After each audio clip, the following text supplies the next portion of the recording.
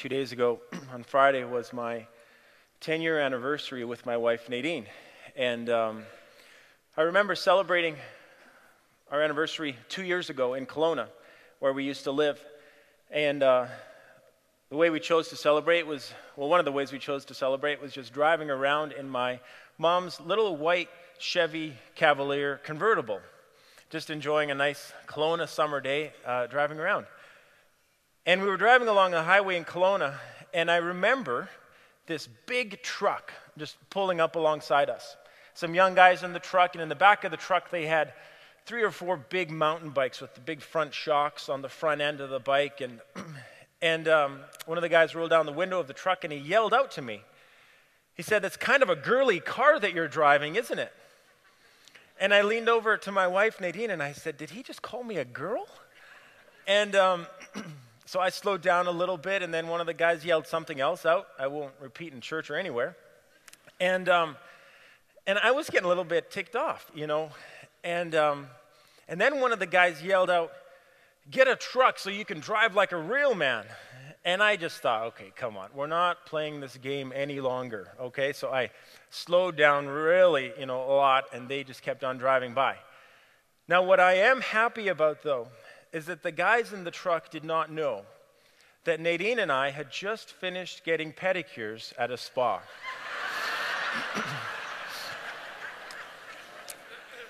And at that moment, I was so unlike, those guys in that truck. Now I'm going to get lots of jokes and ridicule from you.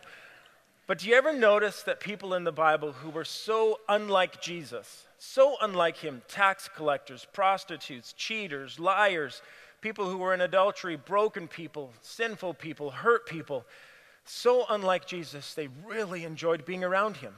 They enjoyed listening to him. They were drawn into his presence. They felt comfortable in his presence, and they liked being around him. But notice this, the people who thought they were like Jesus, that appeared to be like Jesus, the Pharisees, the Sadducees, the religious leaders of that day, they didn't like being around him. They despised him, and they hated him, and they plotted it and eventually killed him.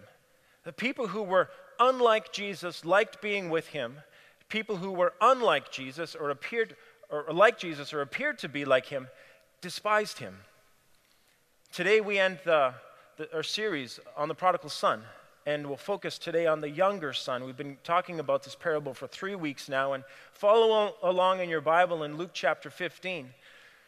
And the people who Jesus was telling this parable to could find themselves in this narrative. They could see themselves in the story that Jesus told. And the audience that Jesus is talking to is described in the first 2 verses of Luke chapter 15. They say this: "Now the tax collectors and the sinners were all gathering around to hear him." The people who were unlike Jesus were gathering around to hear him.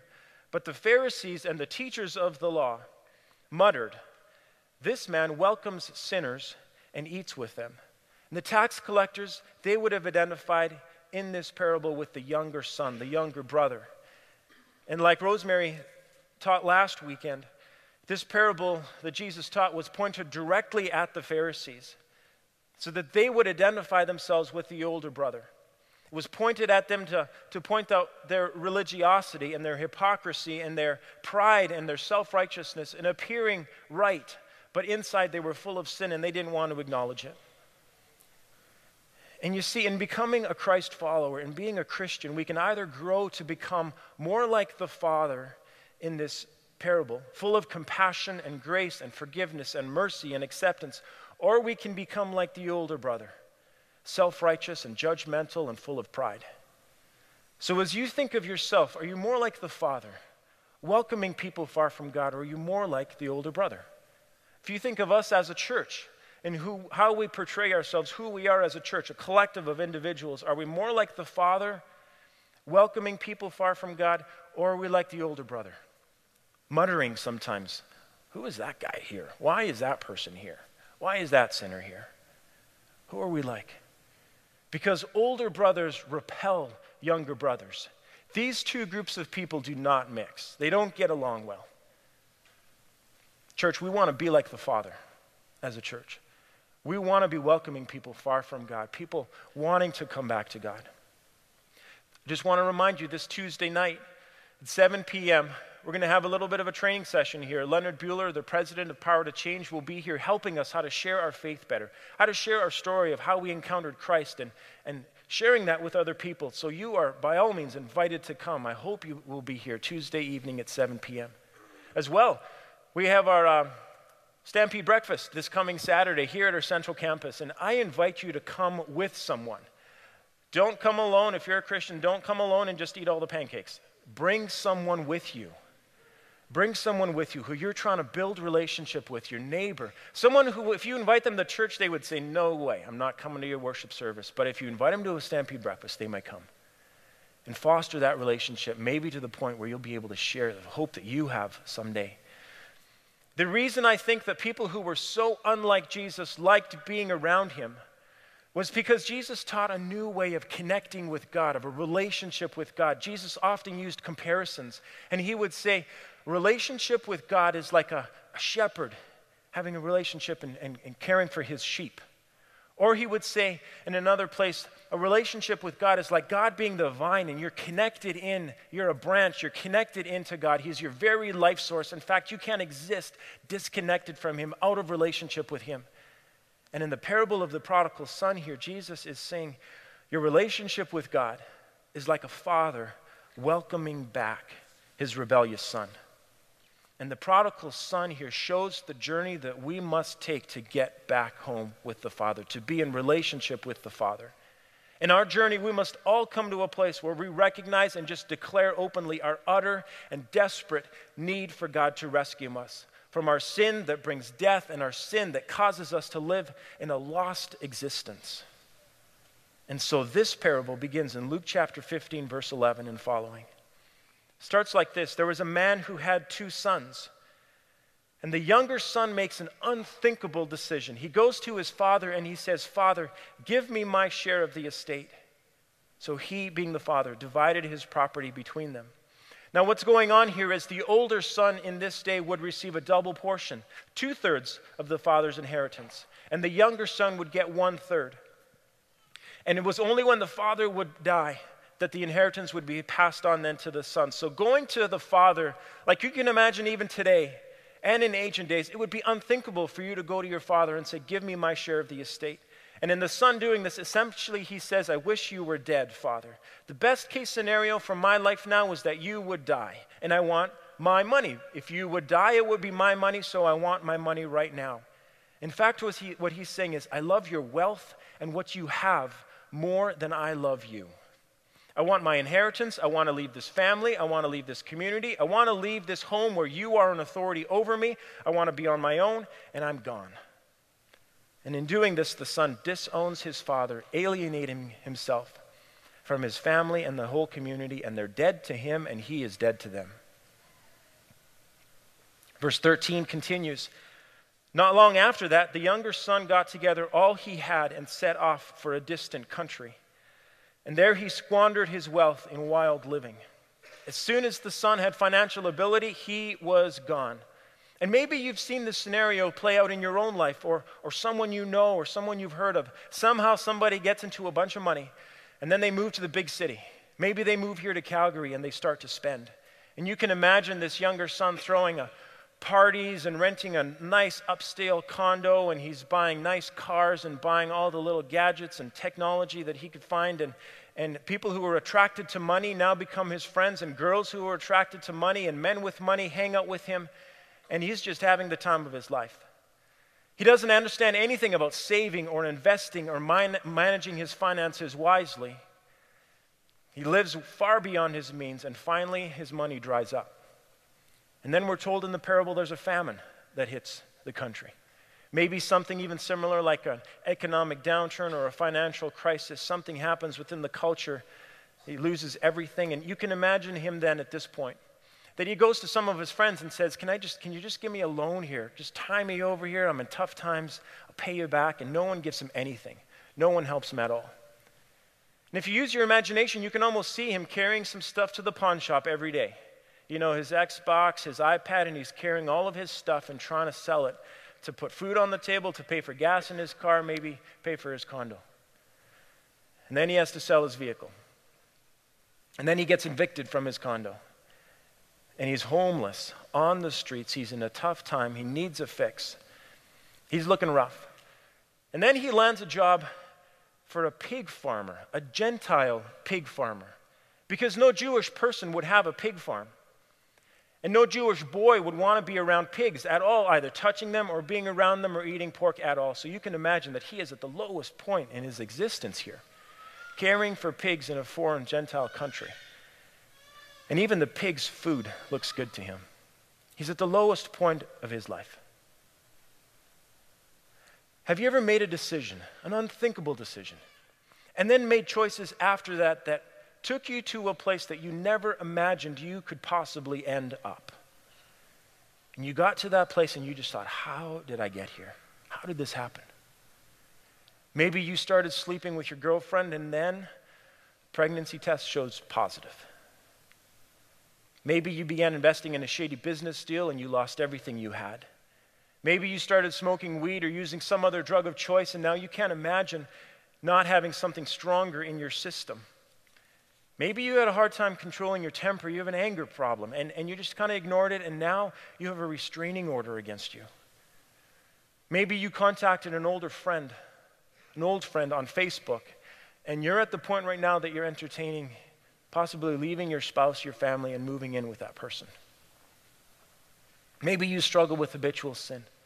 Because you see, we as human beings are created with the capacity to choose. We can make decisions that affect our future but don't determine our future.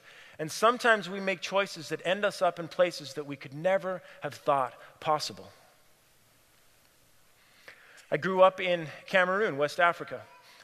And for my grade 11 year of high school, I went to a boarding school in Nigeria. And my parents stayed in Cameroon, the neighboring country. There were about 12 or 14 of us kids, students who lived in this home. And we had house parents who took care of us and were our parents for the year. 4 of us guys lived in one room together. And we became really good friends. And early on in the school year, we decided that we were going to sneak out one evening. And so we paid off the security guard so he wouldn't tell on us. And we went to a restaurant, and we just hung out. Late at night, everybody else was asleep, and we snuck out and just went and hung out and snuck back in and didn't get caught. And then a little while later, we thought, well, we'll sneak out again. And we snuck out again and again and again and again.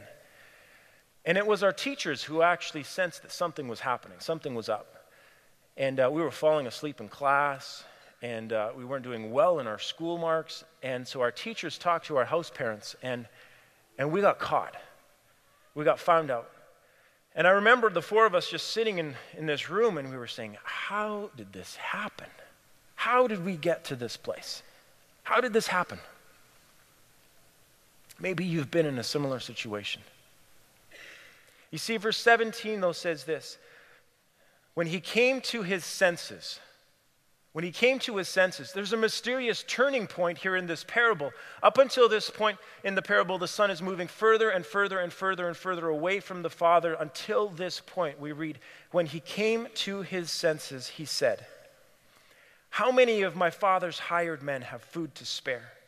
And here I am starving to death. I will set out and go back to my father and say to him, Father, I've sinned against heaven and against you. I'm no longer worthy to be called your son. Make me like one of your hired men. And so he got up and he went to his father. As Christians, we regularly find ourselves in a place where we need to confess. We need to repent for the things that we've done wrong and receive forgiveness from Jesus Christ. That's just a normal part of the Christian life. That's a normal practice for us. We confess, express our heartfelt remorse, and then receive forgiveness. But in order to connect with God, every human being must come to a place like this younger son, where for the first time they acknowledge their sin and confess it to God and declare that there's nothing that they've even done good that could even warrant them asking for this forgiveness. And we could use a word to describe this change in the younger son here, the New Testament word called conversion. And conversion literally means almost turning your face from one direction and turning it into another direction. A turning, a conversion. And a spiritual turning, a spiritual conversion involves turning from yourself, from your sin, which is called repentance, and turning towards God, which is faith and belief. Turning from oneself involves a changing of your mind. It involves a coming to your senses, a changing of your thinking and your feeling and your living. And as well as it involves a change of how you see yourself. Because maybe at one point you thought, well, I'm okay. I'm good. I'm a good person. I'm not perfect, but I am good enough, really. Maybe you thought, well, I'm self-sufficient. I can handle life on my own. But the turning that we see here of this younger son and the word conversion means a recognition, realizing that we have a spiritual poverty. We're in desperate need for God to do something. And despite all of our best efforts, we are not okay. And this is something we cannot do on our own. This turning. And the younger son here models for us a way to come back to the Father. And there's no other way to come to God for the first time or for the 100th time except you come to the Father in repentance. Repentance is the way of the younger son. And the son clearly acknowledges and understands his sin. He knows what he has done wrong. He knows that he's utterly lost and helpless. And because of all that he has done, he is dead to the Father. He acknowledges himself. He says, I'm no longer worthy to be called your son. I'm no longer worthy. And in his words here, I hear the cry, this prayer of the tax collector, just 3 chapters over in Luke chapter 18, where this tax collector just says, have mercy on me, a sinner. Have mercy on me, a sinner. And I hear as well, echoing David's prayer, David's cry to God in Psalm 51, have mercy on me, O God, according to your unfailing love, according to your great compassion, blot out my transgressions, wash away all my iniquity, and cleanse me from my sin. And the son has a long list in his head of what he's done. How he's wronged heaven and earth, his father, and he's truly remorseful. And so he gets up and he goes to his father. But here's the thing. You see, the son knows what kind of welcome that he's going to receive when he gets home. He knows that most likely there's going to be a ceremony held for him called a kazaza ceremony. First century Jewish custom dictated that any Jewish boy that went away from the family and lost his inheritance, squandered this wealth, just lost it completely, if he dared to return home, the entire community would hold a ceremony for him. And that with everybody present in this ceremony, it would symbolize how much destruction he has caused to the community, how he's broken relationship with the family and the father and the community. And they would hold this ceremony when the son would come home, and someone from the community would take a pot like this, and they would all gather around with the son present, everybody present, and this pot would symbolize the son's life. And then someone from that community then would hold the pot, and with everybody standing around, he would break it. And in doing this, they would be saying, this pot is like your life, and look at all of this destruction that you have caused, the brokenness that you have caused. Everything that is right and true and good, you have broken. You've broken relationship with the community. You've broken trust. You've broken your father's heart, and you've broken yourself. The damage that you have caused is beyond compare. How can you possibly put this pot back together again and make it whole? It's impossible. And let this broken pot be a symbol of your brokenness. Your life is broken. You are not whole.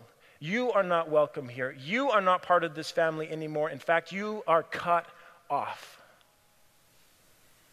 And as the son approached home, this is the image of what he was going to see take place. But the parable that Jesus tells does not include this. Luke 15, verse 20 says this. He starts his journey home, but while he was a long way off, his father saw him and was filled with compassion for him, and he ran to his son. And as you know from the past 2 weeks, a Jewish father does not run. This is an embarrassment to do this. But maybe the father was trying to reach the son before anyone else in the community could come and start this ceremony. And imagine yourself as the son, how you would feel approaching the father with years of regret and shame and the weight of guilt and the weight of conviction of all he had done wrong. And then he sees the father running towards him, like Jason Hildebrandt said in the video, the father with arms wide open. And I want you to know today that you have a God in heaven who is your Father, and he runs towards you. He pursues you relentlessly. He sees you and he knows you and he runs to you constantly. And when the Father meets the Son, the Father throws his arms around his Son and he kisses him. And this phrase in the Greek here means that he kept on kissing him. He just didn't kiss him once, he kept on kissing him. And then the Son says to the Father, Father, I have sinned against heaven and against you. I'm no longer worthy to be called your son. He doesn't even get the chance to say, but hire me on as a servant. The Father interrupts him and says, bring the best robe and put it on him. And the robe is a sign of dignity and honor. And the Father says, bring a ring and put it on his finger, which is a sign of sonship.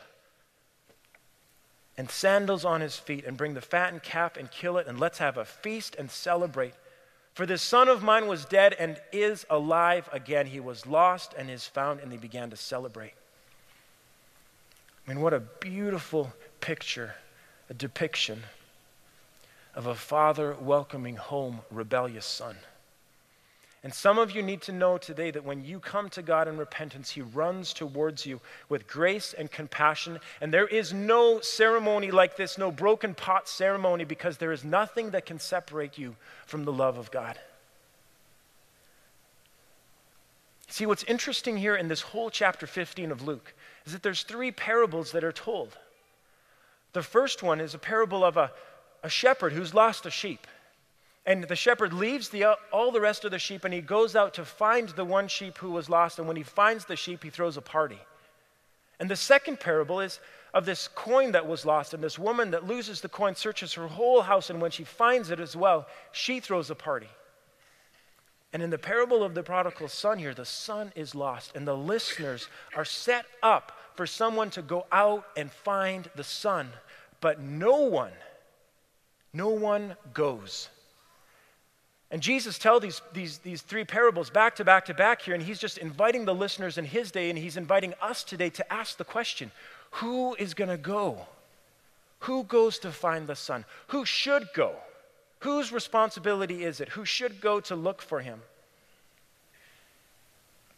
And Timothy Keller, author, pastor, theologian, makes a strong case that it's the older brother who should go and look for the younger brother. The older brother. Keller says that the forgiveness that the Father extends to the Son here is free. The Father had compassion and freely forgave the Son the pain and the hurt that he had caused, and he welcomed him back into the family relationally. The younger brother's restoration was free as it concerns the Father, but it came at enormous cost to the older brother, because the Father just couldn't reinstate the younger son into the family, because everything that the Father had at this point belonged to the older brother. The younger brother coming back into the family as a son would cost the older brother a lot. There was no other way he could be a part of the family and share in the inheritance again as a true son, except the older brother go out and look for the younger brother. And I wonder what the implications are for us, church, today, as it pertains to evangelism, to sharing our faith. Those of us maybe who are like the older brother need to go out and find the younger brother, find people who are far from God, so that we can come back to the Father as well. Get rid of our selfish attitudes, our pride, and our self-righteousness. You see, either as an older brother, we need to look out for the younger brother. But here's the thing, you see, the younger brother in this parable has a Pharisee for an older brother. The younger brother in this parable has a Pharisee for an older brother. But here's the thing, we do not. We have an older brother who is telling the story, telling the parable. There's a third son in this parable here, and he's the one telling it, and he is the Son of God, and he is our brother. He is neither a rebellious younger brother, and he's neither a self-righteous, prideful older brother, but a brother who not only travels to the next country, but he travels all the way from heaven to earth in order to rescue us and find us. And he gave up his rights as the Son of God, and he humbled himself and became a servant here on earth. And he gave up his life so that you and I could be a part of God's family. That's our Jesus. And whether you identify yourself as an older brother or a younger brother, we have rebelled against God. We are rebellious. And we deserve separation, alienation, isolation. We deserve a broken pot ceremony like this. But Jesus comes to rescue us and find us. Jesus himself says, I came, the purpose of my coming to earth, I came to seek and to save that which was lost. And in order to save us, he was stripped of his robes. He was stripped of his dignity. He was shed his position as a son of God and came to this earth as a human being, as a baby. And on the cross, his own father forsake him and cut him off. Like in a kazaza ceremony, he was no longer the son of God. He was broken from his father so that you and I could be made whole. So the broken pieces of our life could be put back together and made whole again. His body was broken for you. His blood was shed for you. His heart stopped beating so that you and I could come back to the Father, that our sins could be erased. We could be forgiven and we could be made alive by entering a relationship with God. We have an amazing Jesus, an amazing brother. We do see that in this story. And the cost for us to be reinstated as part of God's family cost Jesus his life. And you need to be moved this morning. You need to be moved with the cost that it took to bring you home to the Father.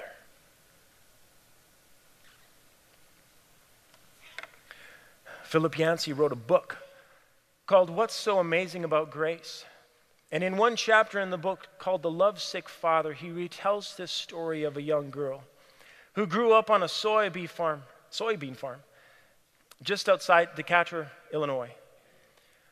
Her parents don't care much for the music that she listens to or the clothes that she wears at all, and her nose ring and stuff like that. And actually, she doesn't care much for her parents' music and their values and their church. And they have an argument one night, and she locks herself in her room, and her father comes and knocks on the door, and she just says, I hate you. And she decides to run away from home. She decides to run away and go to California, and more specifically, San Francisco. And when she gets there, she's much lonelier than she had anticipated. But soon she meets a man who drives the biggest car she's ever seen. He gives her a ride, and he buys her lunch, and he shows her the city, and he gives her some pills that make her feel better than she's felt in a long time, and she desperately wants to feel really good. She realizes how much life and fun her parents have kept from her growing up in Illinois and robbing her of this fun. And the good life goes on for a month and 2 months and a year. And the man with the big car, she calls him boss, and he teaches her some things that men like, and it's a side of life that she's never seen before, the parties and the penthouses and the glamour and all of that. It's a completely another world for her. But after a year, the signs of illness begin to appear. And she's amazed at how quickly her boss turns mean. And before she knows it, he turns her out onto the street, and she's alone. And there's no parties, there's no clothes, there's no cars, there's nothing, no money. And she uses what she knows how to do on the streets to get what she needs, whatever money she can, and she looks gaunt and she looks thin. And the men she's with now are no longer wealthy and generous, but sometimes they're dangerous and they're cruel. And all of her money goes to support her habit, and she eats whatever she can, and she sleeps on a steel grate, she sleeps on a park bench, wherever she can find. And one night she's lying awake and listening for the sounds of footsteps, and suddenly everything around her looks different. She no longer feels like a woman in the world. Instead, she feels like a little girl, and she feels lost. She's cold in a frightening big city. Her pockets are empty. Her clothes are in rags. Stomach aches from hunger, and she needs a fix, and her eyes are filled with tears. And then her mind flashes back to this one image of home. Of home. And oh God, she cries, why did I leave? My God, my dog has more food than I do to eat, and more than anything else she's ever wanted in her life. She wants to go home. So she makes 3 straight phone calls to her parents' house, and 3 straight times it just gets to an answering machine, and the first 2 times she doesn't leave a message at all, and the 3rd time she leaves a message, and she just says this. She says, Daddy, it's Mommy. Mommy, it's me. I was thinking about coming home.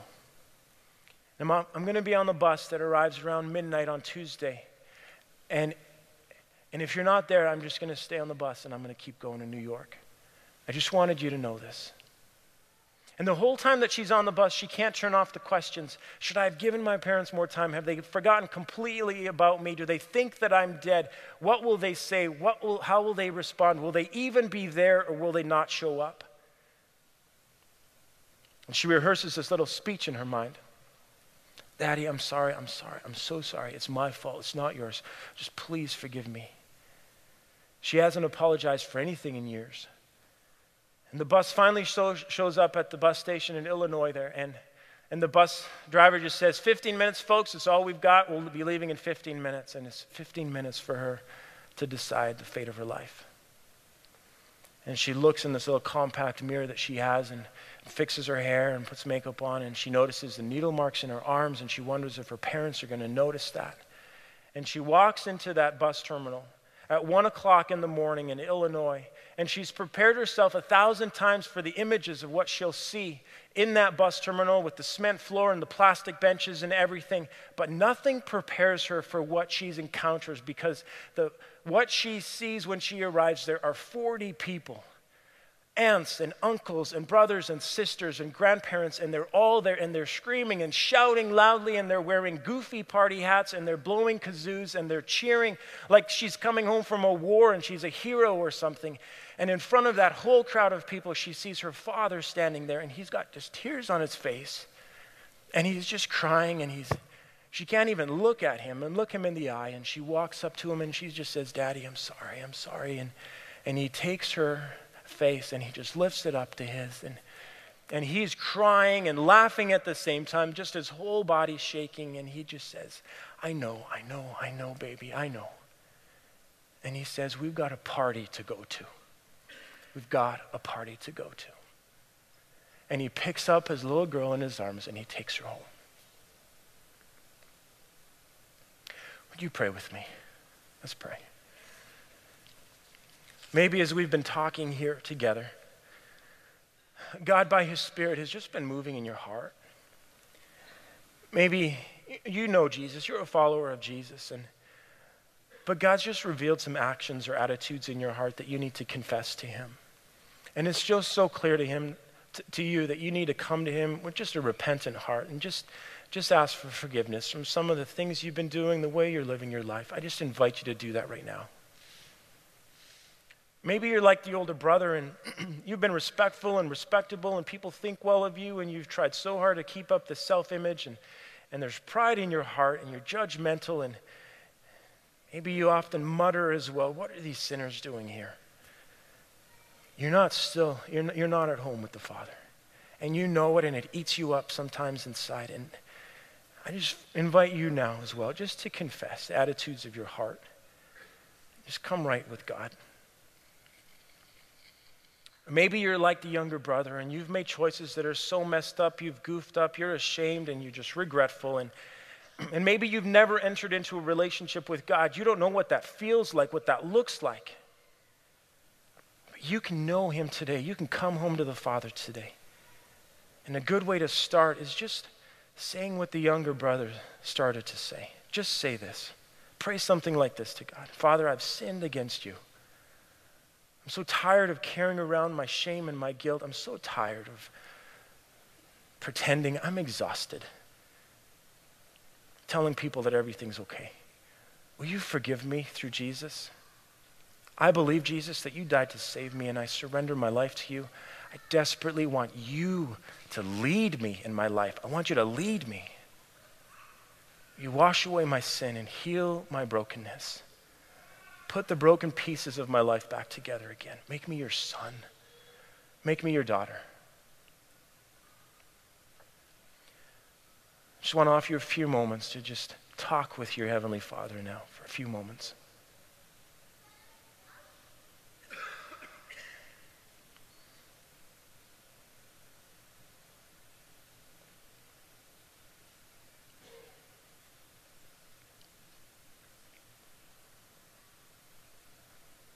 Just still in a quiet attitude of prayer. If you've made an inner decision, inner life-changing decision this morning, I would just be so happy to talk with you. And we've got some prayer partners who will be up here at the front as well.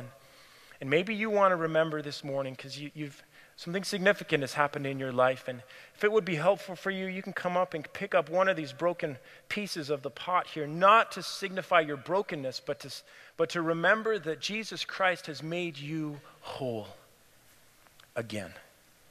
And you're not separated from him, but you are at home with the Father because of what Jesus has done.